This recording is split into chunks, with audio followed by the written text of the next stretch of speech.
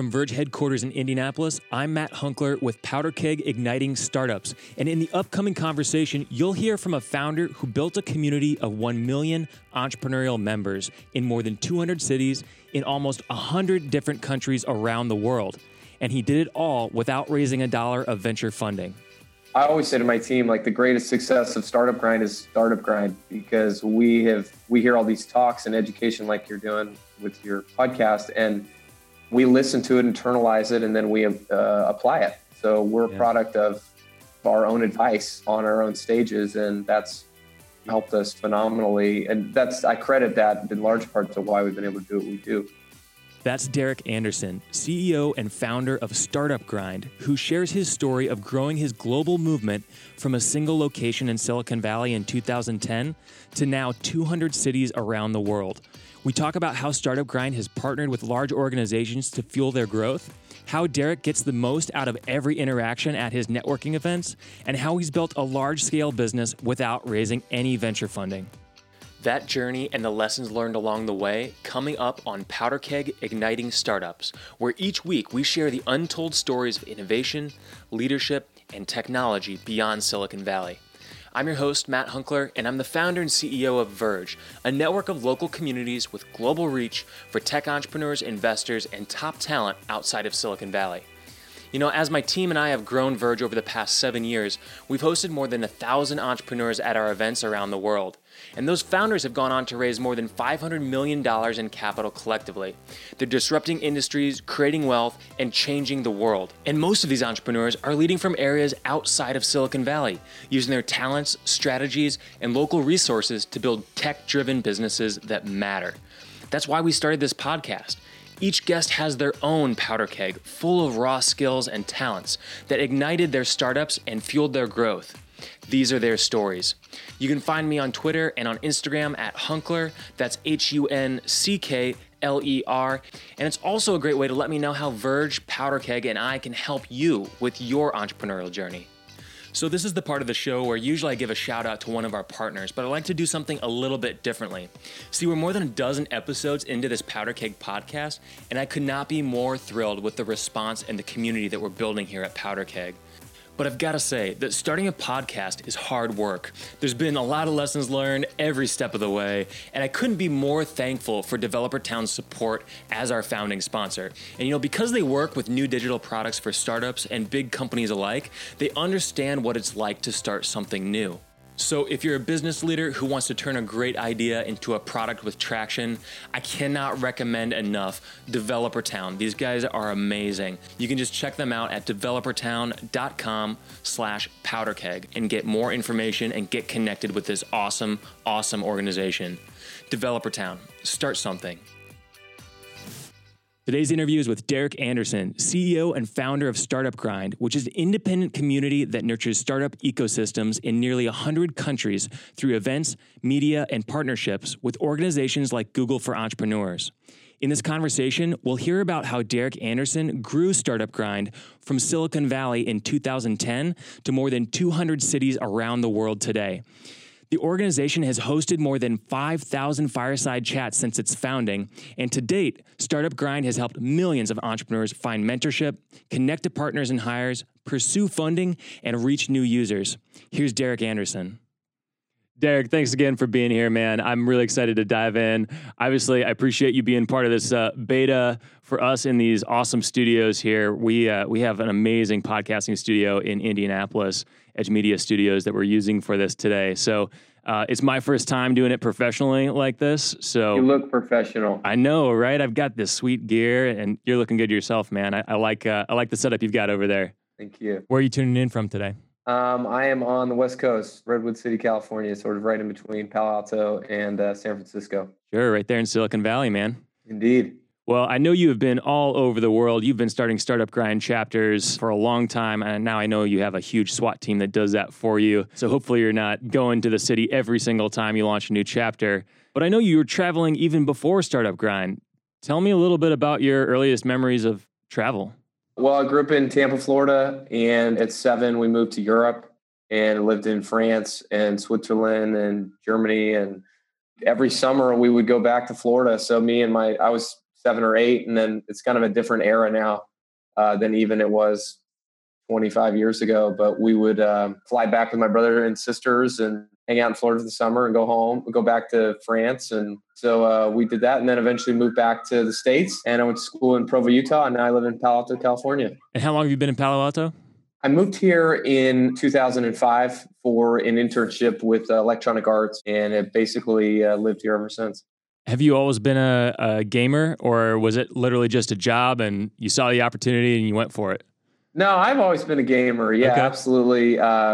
We always had the latest console. Working at EA was like absolutely like one of my dream jobs. You know, I love Nike, like huge Nike guys, but I didn't really want to live in Oregon. Always loved EA Sports, always loved EA brand, and it was a great company. So that's where I landed. Are there any lessons that you learned there when you were doing game development that you apply now as an entrepreneur growing this global community? You know, I think about this a lot because I knew I wanted to be an entrepreneur, but out of college, I went and did the kind of the corporate thing for a few years. And I did it basically to build a security blanket for myself. So if anything ever happened, I knew I could get a job, was employable. I'm not sure if it was a good decision or not. I made great friends there, so I wouldn't trade those relationships at this point. But, you know, if I could do it again, I probably would have gone to a startup or like a well-funded startup. I probably should have tried harder to work at like Facebook. If I had like made a list of the top 10 startups that I liked, I could have been at some pretty special places at a pretty special time. This would have been like 2005, 2006. But, you know, the thing I did learn at working at a big company is I learned how to work with a big company. And I learned what it takes to be successful in a big company. And so that's helped me get deals with people like Google or IBM, or I worked with Palm after I left for a while before they imploded, you know, Atlassian, other people like that. Like it takes something, you kind of have to understand how to navigate big organizations in order to get those deals. Working at one of those places made it very easy for me to put myself in their shoes and to get deals done. So the fact that you had been at a large organization like EA means that now when you're working with potential partners or your current partners, you kind of understand how to navigate that organization and get things done? Absolutely. Besides understanding the politics and knowing who to talk to, what are some of those things that make it easier to get things done at big companies? If you're going to be successful in a big company, you have to do something that everybody knows about and talks about once a quarter. So if you do that, then at the end of your year, you'll have good reviews because you'll have 4 great things to talk about, and you will probably get promoted and you'll probably, you know, going up the ladder. And the other thing is like, there's not much upside and there's a lot of downside to making mistakes. So when you're working with someone at a big company, trying to clearly understand, like, what are your KPIs? Like, what is going to get you promoted? You can't say that, but you can understand it based on their goals, based on they talk about what they care about. And then basically it's your job to make them look good and build confidence for them that you are going to make them look good. And maybe more importantly, that you're not going to make them look bad. You know, so like if you make them look bad, like it could be career ending for them. They could lose all their clout if they took a big bet on you or something. They could be putting all their political capital into your deal. And so you're just constantly reassuring them that this was a good decision. And it's not by saying this was a good decision. It's by sending them the updates, communicating so well, creating documents for them, not for them, but for them to send internally. You know, these kinds of things like that make them look good. If they look good, they won't kill your funding. If they don't kill your funding, then they'll keep feeding your beasts. But if you think about like, how do I make this person look good this quarter or next quarter? And this is like the one thing that everybody talks about inside the company, then, you know, your budget's going to get bigger. Yep. Yeah, that makes a ton of sense. Well, and I imagine too that some aspect of it, you know, as being a startup entrepreneur or innovative entrepreneur, in addition to making those enterprise employees look good, you also probably want to instill some amount of the innovative or entrepreneurial energy into that company. I would imagine that part of what they're trying to borrow there is your ability to be nimble, be quick, and take risks so that you can make the mistakes and not them.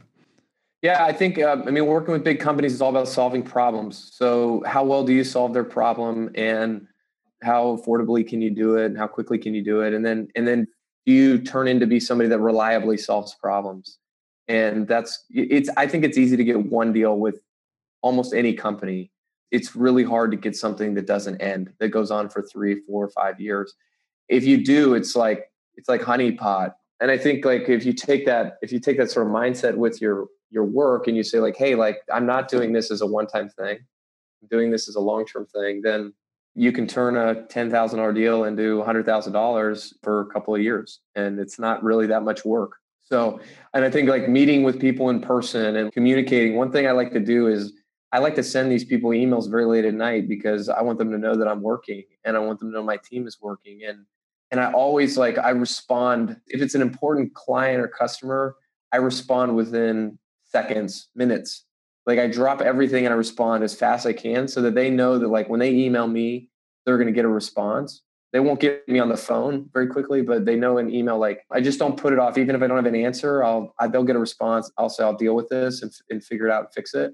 That just instills trust. And then they feel like they can step out on a limb further for you as time goes on. Well, I imagine that's especially important in a world where everyone's trying to be, well, I shouldn't say everyone, but a lot of people in the tech world are trying to be more like Tim Ferriss and try to push to batching email and doing, email once a day or worse, once a week. If they're putting, some sort of autoresponder on kind of saying, I only respond to emails at these times.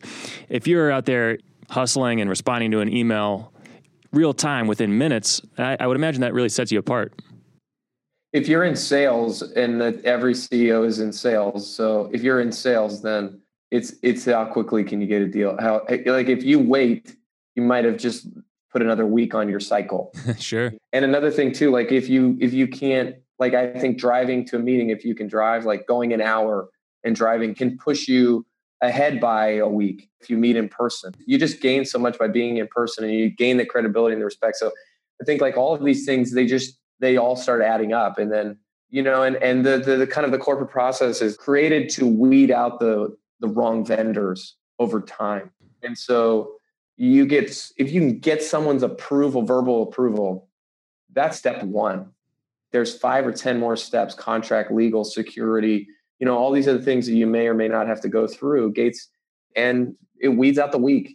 If you don't get there, then you don't get there. A lot of people don't. I think you just optimize that process. Most of those processes are the same in every single company. So once you get good at it once, you can pretty much replicate that anywhere.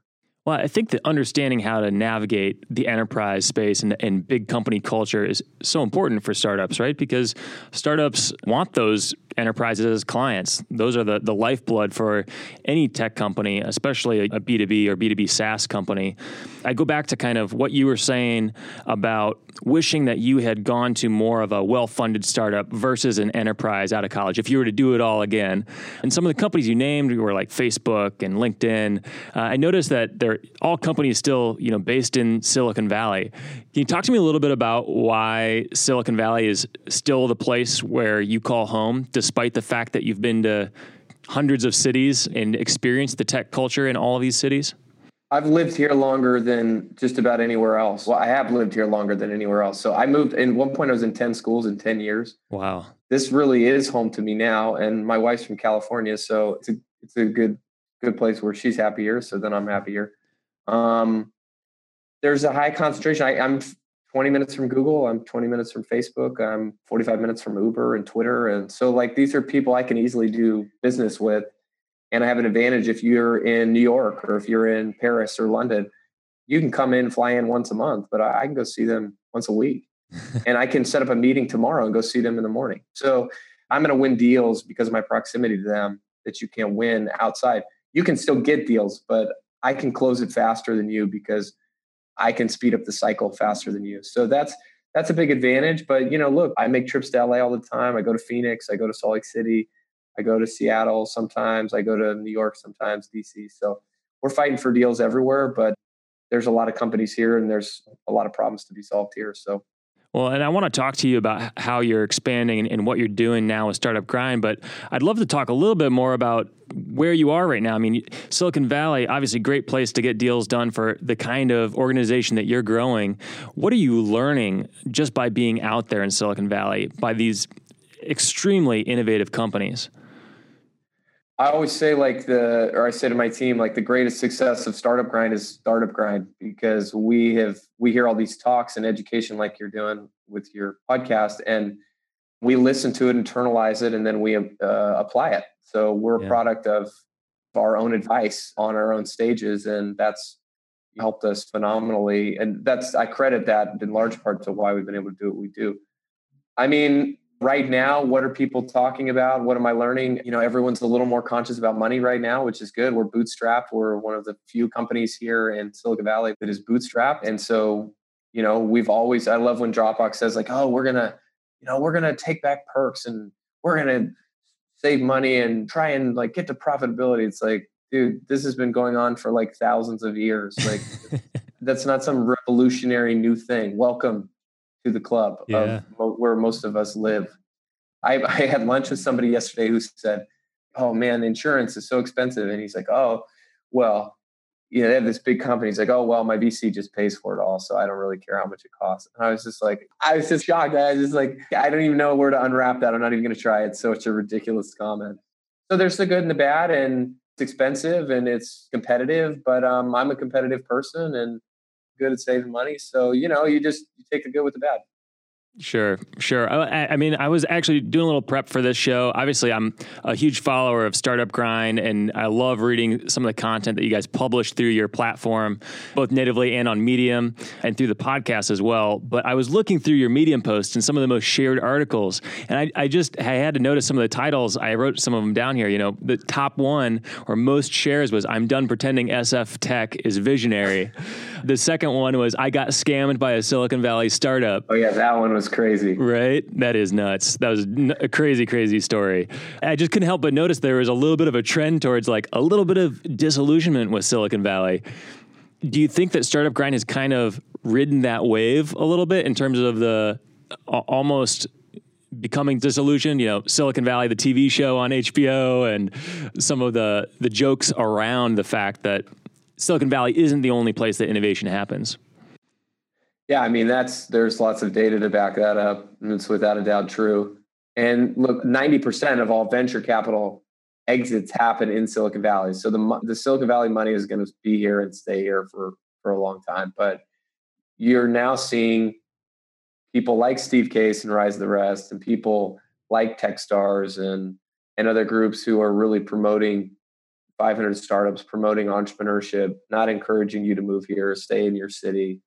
And you're having great companies. Qualtrics in Provo, Utah is a $2 billion company. SendGrid's in Denver, Boulder, and you've got New York, with dozens of great companies. You've got DC with a bunch of great companies. So, I mean, that's happening a lot, in a lot of different places. In Seattle and LA, I mean, tons and tons of huge companies and great tech companies. I think that the ones that get on all the magazines are still going to probably be from here because of all the reasons that companies do so well here. But you're going to see people make a lot of money and start really big companies in other cities, and you're going to see them get funded because VCs, you can't pay engineers. You can't compete with Facebook here for engineers or Google. So, I mean, our engineering team's not here. I don't even try. It's too hard. So we have people across the United States and Canada, but it's just happening more and more. There's exact targets happening all over the place.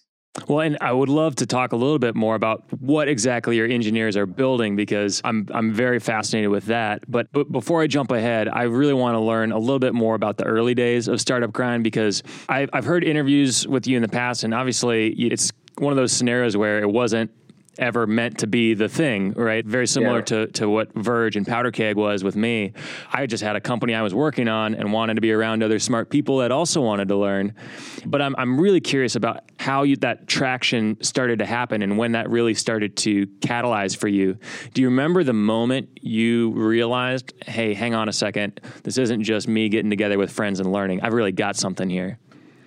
When we did our first fireside chat that we did, this was in like February of 2011. And it was with Jason Calacanis, who's the guy from This Week in Startups. Not a bad first fireside chat. Yeah, no, we've done events for a year, and I cold emailed him and he agreed to come. And we just kind of he said, hey, I can only just show up and you need to interview me or whatever. And so we did it, and people really liked it. And it was kind of like, hey, this is really cool. And then the next month we had Naval Ravikant from AngelList who drove down, and this is kind of very early AngelList days. People loved it, and we filmed them, and the interviews were good, and the content was interesting. And so I think at that moment there was like, wow, this is like something. And then probably the next moment came probably about a year later when we had this product we were trying to sell that we were working on. It's called Common Red, but no one really knew what that was or cared, but they always knew what Startup Grind was. We did an interview with the founder of Pinterest, and he almost never speaks. And it was some miracle that I got him. And it was like 250 people. They had all paid a bunch of money to be there.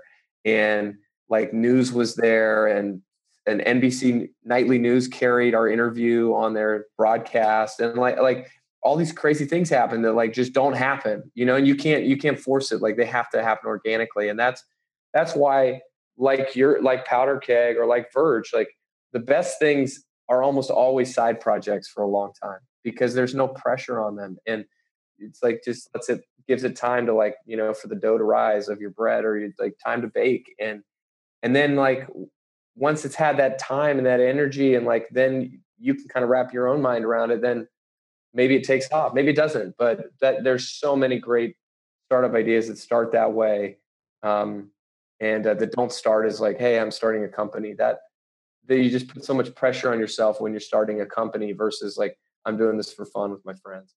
Well, I'm really glad that you were patient with it and allowed the dough to rise for Startup Grind to take off, because what has become is so cool. I mean, you're in what, 200 cities now? Almost probably 100 countries at this point, but at least 1 million members of what you're doing at Startup Grind. It's really awesome, man. And it's cool to have kind of like gotten to know you through that process as well along the way. I think one of the things I am always curious to ask with people like yourself who have talked to a lot of people on a lot of different stages, who's the most interesting person that you've ever interviewed? And I don't mean necessarily they're interesting because of their name and title, but the conversation was interesting. I think, I think Vinod Khosla is maybe one of the most interesting people I've ever met. He's an investor. He was the founder of Sun Microsystems. He was at Kleiner Perkins through like the Google days, and now he runs his own firm. He's probably worth $1 billion, maybe multi-billion-dollar guy. He's like in his late 50s, early 60s, successful, and yet he acts like 29, and he's like just getting going. I asked him the last time I interviewed him, I said, like, why do you have such a chip on your shoulder? And he like got chippy about it. I don't have a chip on my shoulder, like he does. And it's like, well, you don't need to, but like that kind of fire, after so much success, I think is pretty rare. So I think he was incredibly interesting. I interviewed Eric Schmidt, the former CEO of Google, last summer, and brilliant guy, no prep, walked right in and gave some of the best answers I've ever heard to any questions. Very, very interesting, very articulate, probably doesn't get nearly enough credit for what he helped do at Google, but also a very normal person, just from what I have read. His life is not perfect. He's got other issues, these things. Like, that's the thing I take away most from these speakers is like, at the end of the day, like they're putting their pants on one leg at a time. They have to go to the bathrooms like you do. Like if Steve Case, who you know very well from AOL, if he could start AOL, like he could be your uncle, he could be your dad, he could be your brother. Like he's a smart guy, but he's not really that much different from you or I. I think that's really inspired me to kind of say like, hey, well, if this guy can do it, why can't I? And I hope people get that they'll certainly get it from hearing this with me, but hopefully you even get it with people that are billionaires and other people that are really not that different. I always say that's one of the things that's so magical at events like Startup Grind or like Verge Pitch Night is you meet these people that industry tends to put on a pedestal. The tech industry puts them on a pedestal. They glorify them. They put them on the covers of magazines, quotes on their Instagrams about them, and they're just normal people. Yeah, they're brilliant people, of course, but you can have a conversation with them in real life, like face-to-face, not even just on Twitter or on Facebook or on Snapchat, but you can grab a beer with them and grab a slice of pizza or whatever the food is. Yeah, absolutely. What are some of the most magical connections that you've seen out of all the events that you've been to? Can you remember someone either you met or even two people at an event? I mean, you're a masterful connector. We rode the Rise of the Rest bus together there for I think at least a couple tours. How do you navigate those events when you're connecting people? And what's the most interesting connection that you've either seen, been a part of, or made? Well, I would just tell people if you're going to take the time and energy to go to an event, doesn't matter what event it is, like you better get something out of it. Yeah. And you're giving up your night, you're giving up, maybe you could have been with your kids or your spouse, or maybe you could have been working on your project. So like there should be strategic reasons to go to events, and it shouldn't just be to get free food. And so what I like to do when I go to these events is like just say like, how can I help you? And instead of like sitting down next to somebody and pitching their brains out, like listen and try to genuinely help them move their project ahead. And I found that if you do that dozens and hundreds of times, that those things will, they'll come back around to you, and that you'll be able to make them up, down the road. But it's sort of taking a much longer perspective. In terms of things that we've seen, I mean, I've hired a ton of people from our events that have worked with me for years and years and years. There have been co-founders, there have been, funding, investors that have invested in companies. There have been, lots of some of my best friends I've met at Startup Grind. So, and it's not just me, there's lots of people like that.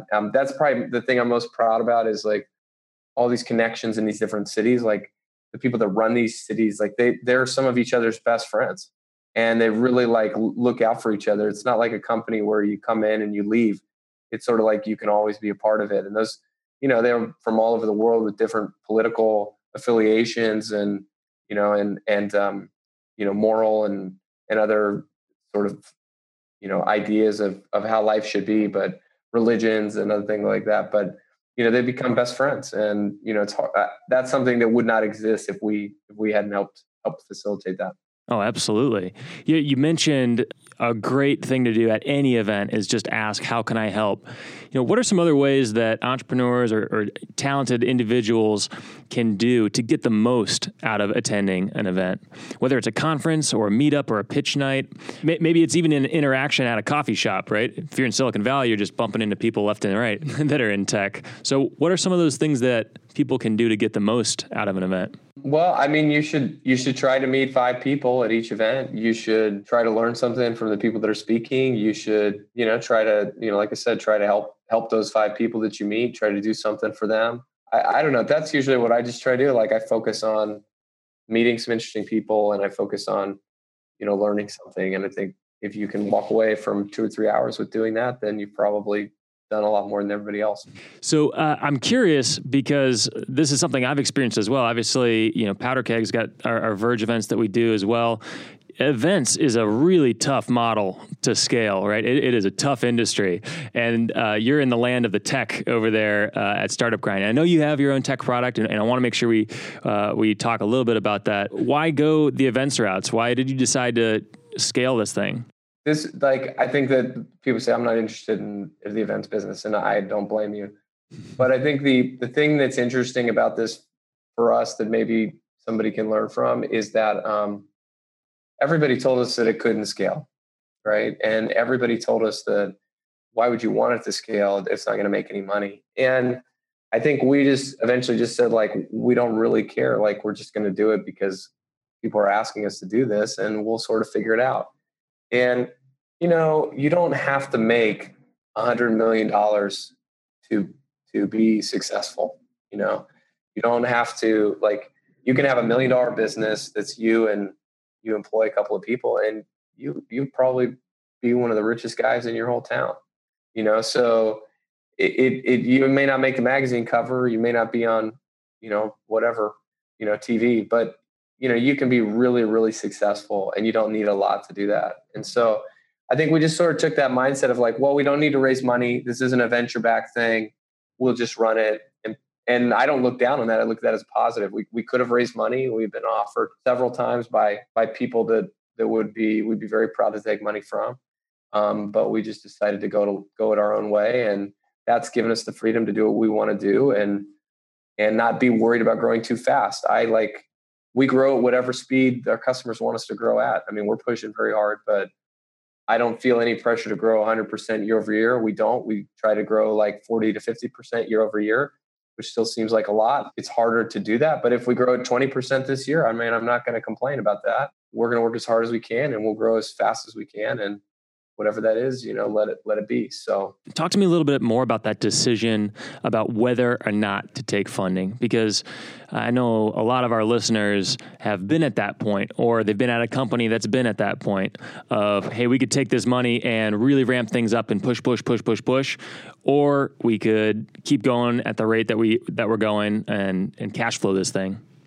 It's totally up to the entrepreneur what kind of business they want and what they want to do. And I think there's so many great examples of great businesses that did not take money from investors. And if you're not in Silicon Valley, you don't really have a choice in most cases. I've raised a little bit of money, a few $100,000 in 2010. I built a video game. It failed miserably and it felt horrible when that happened. It wasn't something I've really ever been excited about doing again. That might change, but that's how I feel today. If you have money, you control what happens. There's no greater feeling than telling a VC no. I mean, I'm just telling you, there's nothing that feels better. And you can only say it if like your business is in a great place. But it's not right for everybody. But you can build a tech company, you can build a software product that does not need VC funding if you want to. You can also build one that does. But the day you take money is the day you should start preparing to sell your company or to give it away. And that's okay. This isn't a business. Startup Grind is not something I'm prepared to give away yet. So maybe someday I will. But at the moment, it's something I could do for a really long time. But the day you take funding, you just turn your hourglass over of like, get ready. You need to sell this because this person is not giving you money to be your friend. He's giving it to you because she expects a 10x return in that investment. It's not been right for us, but I'm not hating on other people that it's good for. Sure. Well, and you've clearly built an events-based business that is phenomenal, and you've done it without taking funding. Talk to me about some of the other events-based businesses or even conferences out there that you admire that are, not Startup Grind or even any of your summits that you guys have, which I know you've got some coming up here soon. Yeah. I mean, I think TechCrunch's events are great. I think, the Web Summit guys, Collision guys have done a great job at focusing on their big events and nailing huge events. What do you like about those? About those events? Yeah, about those specific ones, the TechCrunch and the Collision ones. TechCrunch is, they get great speakers. They're expensive, but they're cool. They're high production. There's a lot of interesting, smart people that go to those events, partly because they're expensive.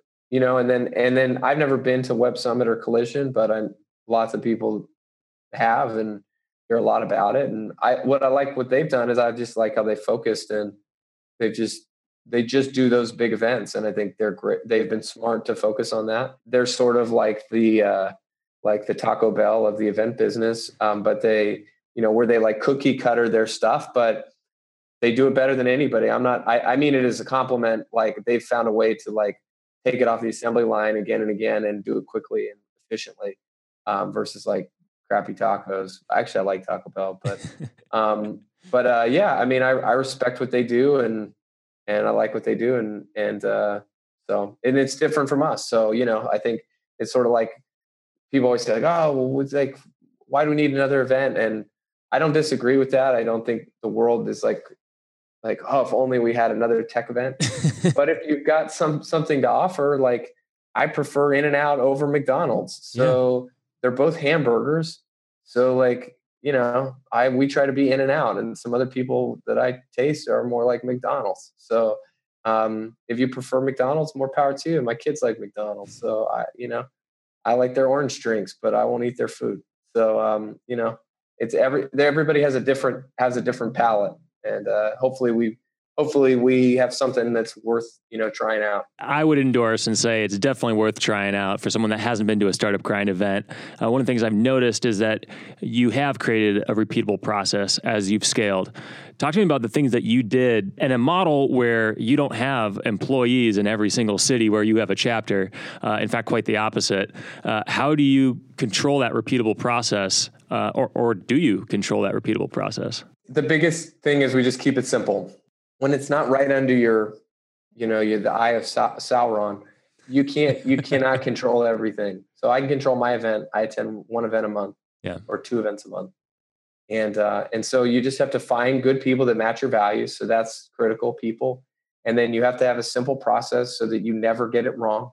people like our events are so simple. Like you have to deliberately try to mess them up to mess them up. I would love to talk a little bit about some of the things that you're doing behind the scenes. I would love to hear a little bit about, you mentioned that you've hired developers, and by the way, awesome that you've built a business that's cash flowed enough to hire a development team and self-fund that software development. Talk to me about why you're building software for an events-based company. I think we've never seen ourselves as an event company. We've always seen ourselves as a technology company.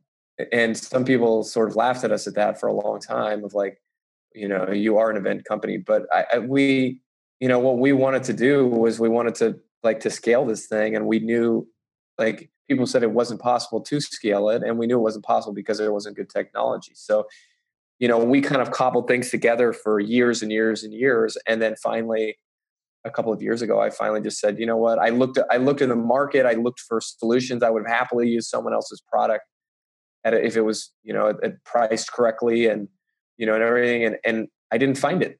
So I just said, okay, I'll just bite the bullet. We hired an engineering team. My CTO and co-founder has always been with me. So he's always been there and sort of building the tools, but we needed, much more than one person. And so in late 2015, we just started working on it. And we were in sort of like there's so many things that are needed, like from an event standpoint, from invoicing and sponsors to newsletters, to like the global website, to content, to like a CMS. It's like so many features. And it's like, this is the worst idea ever. Like, build a product with tons of features and then don't launch it for a year. But the thing we had going for us is like, we knew what we needed. And so we were the best customer. And so we didn't really build it for anyone else. We just built it for ourselves. And we launched it a year ago. So it took us a year. We spent about a year beta testing it. And then a few months ago, I started talking to people. And Matt, you and I spoke about it years ago, that I said, hey, I think we're gonna build this thing. And then we didn't talk about it for probably almost 2 years. Probably at least 2 years. Because that's kind of how long it took for us to get it to a decent place. But now it's in a great place, and it does all sorts of things. And it just basically makes people's lives really easy that want to run these events or communities, on and offline communities, what I call them. And so you have the digital side, you have the offline event side, and it kind of brings all that stuff together in one place. Can you talk to me a little bit more about the pain point? Because I obviously know it a little bit better than maybe the layperson would, but someone that hasn't run an events first organization might not know. They might see, I use Eventbrite all the time, and Evite, and Facebook events, and Meetup. Why not use one of these things off the shelf? And those things are great, to start with. But as soon as you start doing about more than 4 or 5 events a month, you start to just want to commit suicide using these tools. They're terrible. They're not built for heavy usage. What's missing? Look, Eventbrite, what I'll say about Eventbrite, which I've done 4,000 Eventbrite events. So I have great respect and fondness for Eventbrite. The thing that Eventbrite was great at is you never had a credit card payment stolen. And basically your credit cards always went through. They have great processing in the countries and languages that it's available. The problem is it's only available in 13 countries. And the problem is that, the amount of it's not really set up, for the sort of the 21st century type of startup. It doesn't, they do accept PayPal, but they don't, take credit cards in basically any other country. So our platform accepts payments in 60 countries. So that's one aspect. The event pages don't really reflect the types of events that we throw. Like Eventbrite, and everybody kind of knows this if you use Eventbrite. It was never, and I've heard the founders talk about it. They just didn't it was designed by a business guy, Kevin Hart. He's the guy that designed Eventbrite's first event page. He's an amazing business person. He's not a designer. Kevin Hart, the business person, not the comedian. That's right. Exactly. Yeah. And, early investor in PayPal, and he took another company public. And so, these were just not things they solved for, and that's okay. But, we need beautiful event pages, and we need the users to seamlessly move between MailChimp and Salesforce and all these other tools that we use to manage our manage our customers and our users. It's just not, Eventbrite's really designed for the one-off event. They're great and they have very, very deep functionality inside of those events. So that's great.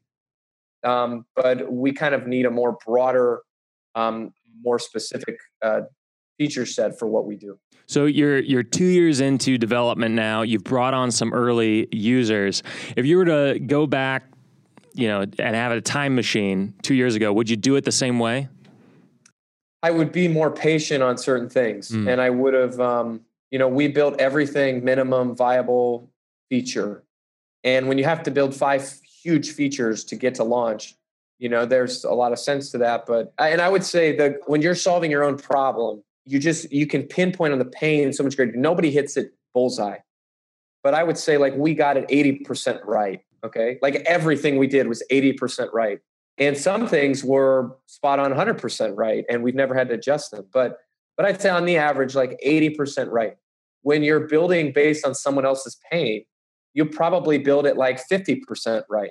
And when you're building without talking to customers, you're probably building it 30% right. I'm an optimist. So I'm thankful for what we did. We have things that we built a year and a half ago we haven't changed because we just don't have time. Yeah. But luckily, we got it so close to the target that we haven't had to change it. There are other things that we built out of the necessity to move quickly, which we're now going to have to go back and redo to maybe kind of build to scale. But in the beginning, you don't know. Are we going to be the only customer? Are there going to be other customers? You don't know. So we built it as it was intended for us. And, when we onboarded our second customer, it took us a year to onboard us because we had to build all the features. Then it took us 6 weeks to onboard the second customer, full-time, 5 people, 5 engineers, 6 weeks. Our new customers now we can get them up inside the product in an hour. And it's not all perfect yet, but we're getting to the point where, shortly down the road here, it will be in minutes and they can get in and use the product. And they could, in theory, as long as they pay for it and sign up, then they could get in and start using it immediately. Well, I'm eager to get the demo because I would kill for something that's 80% right now in terms of the software for our events-driven organization. So I'm definitely eager to see that. But I'm also eager to see one of your other products that you've already launched, probably your biggest product to date, which is your Startup Grind Global Conference. Can you tell me a little bit about that and what to expect? This is year, 3 for you guys on the Global Conference? This is year 5. Oh, there you go. I was way off. In 2013, and it was a way to bring our global community together. We try and have, TechCrunch or Recode level speakers, but at a price that anybody can afford. And, we have the founder of WhatsApp coming, founder and CEO of WhatsApp. We have the CEO of Oracle. We have Ben Horowitz. We have the founder of Tinder, founder of Waze, DraftKings, Zynga, Stripe, the CEO of YC, Dave McClure from 500 Startups. So we try to we cater to the kind of the person trying to figure it out, the person looking for funding, the person trying to get educated, the person trying to build a network and build relationships. We have a startup program with about 125 startups that will exhibit this year. It's an invite-only thing. And we just bring the best startups from our network in to show what they have. And it's right here in Silicon Valley. It's at the beginning of the year when VC dollars open back up. And so flights are cheap, assuming that you can get in the country. And so it's been a really, it sort of was just something we came up with in my garage one night and then launched it the first year, and we're shocked that it didn't ruin us. and then it's been something we've grown on since then. And it's our Super Bowl week. So February 20th to the 22nd. And we'll have 4 different stages and 5,000 people. It's a great place to get close to some of these people that are inaccessible. Besides the amazing speakers that you have there and the other attendees that you can connect with, what are some of the outcomes you can expect to get from a conference like this, as opposed to, just your local Startup Grind or similar tech meetup? Well, for our startup program, for the startups that apply, and if you're interested, just go to startupgrind.com/startup. And, we set up hundreds of investor meetings for those companies. They exhibit, they meet partners and make relationships. We do a whole pitch day for kind of a more curated group inside the 125 with our top 50. Several of them will get into 500 startups. Several of them will get into Techstars. 500 startups and Techstars interviewed between the two of them. They interviewed probably average like 25 of the companies each last year. And that comes directly through us. So that's kind of like getting to the final round of interviews, Yeah. So we hand them off to them. We don't take any equity. We just, try and bridge that relationship. And people raise funding, people meet team members and start companies. The speakers end up becoming advisors for some of these companies. So that we've had lots and lots of great outcomes over the years. And, I say like, come, you'll get educated for sure. Guaranteed if you just show up and don't fall asleep.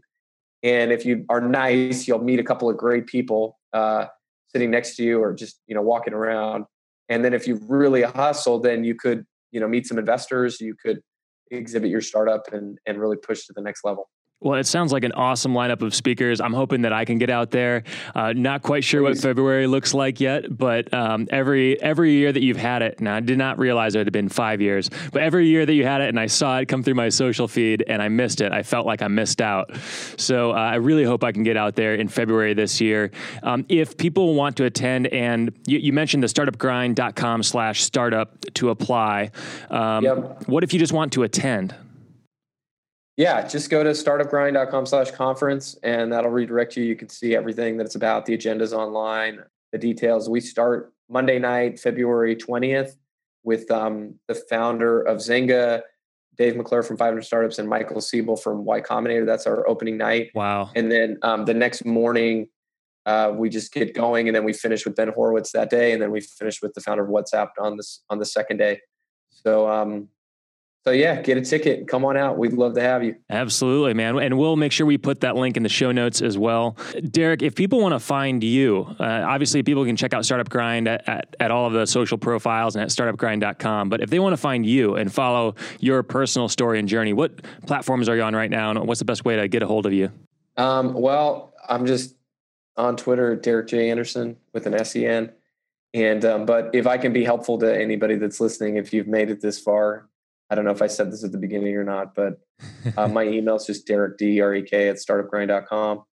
And if I can be useful in some ways, sometimes I can, sometimes I can't, but that's like my only main email. So happy to be helpful if I can. Well, I really appreciate that, Derek, and I appreciate you taking the time in 2 separate days to help film this interview for us. I really hope that a lot of our community of Powder Keg listeners and people in the Verge community get out to the Startup Grind Global Conference. I know you've got some other conferences this year as well, too. Do you want to kind of tease and we'll be in London and we'll be in LA. This year, we did both of those last year, so we'll be doing that this year. Awesome. And maybe in 1 or 2 other places as well. But yeah, if you're in Europe, come meet us in London, although that's soon to not be in Europe. But and then in Los Angeles, which is a surprisingly amazing technology hub. Yeah. There's just some incredible companies there and VCs and everything. So come meet us down there. Love it, man. Thanks so much, Derek. Appreciate you taking the time. Thank you. Appreciate it, guys. Hey, Matt Hunkler here again. That's it for today's episode of Powder Keg Igniting Startups. But there are so many ways to continue the conversation. Make sure you follow Derek at Derek J. Anderson on Twitter, and that's Anderson spelled with S-E-N at the end of it. Make sure you say thanks for being on the show. Let him know if you have any questions for him or his community, which, of course, you can find online at startupgrind.com. You can find out all about the global conference, as well as some of the opportunities to showcase your entrepreneurial projects. Check them out at startupgrind.com. Just a little reminder, Powder Keg is presented by Verge, which is a network of local communities with global reach for tech entrepreneurs, investors, and top talent growing companies beyond Silicon Valley. We have a ton of free resources for starting and growing your business at our website, which is just vergehq.com. We also host several events every month around the country. So check us out, see where we're going to be. Maybe we can link up in person. Would love to see you, meet you, have a conversation. And again, you can find all that information on our website at vergehq.com. And of course, you can always find me, Matt Hunkler, on Twitter, and I'm just at Hunkler. I appreciate the follow. I appreciate the conversation and all of the ideas that we've been sharing back and forth over the last several weeks since launching the podcast. Thanks to all of our powder kegers out there who already left us a review on iTunes. Just a little reminder that you can leave us your honest review on iTunes by going to this link, powderkeg.co/iTunes. Give us a subscribe while you're at it, and we'll be forever indebted to you. It's your reviews, it's your subscriptions, and your feedback that help us get better and reach more people to help them grow and scale their companies beyond Silicon Valley. And again, that link is powderkeg.co/iTunes. We've got guests like Jenny Blake, host of the Pivot podcast and author of the best-selling book Pivot. We also have Emerson Spartz, founder of Dose.com, and Brian Clark, founder of Copyblogger, and so many other entrepreneurial endeavors. All of that coming up soon on Powder Keg, Igniting Startups.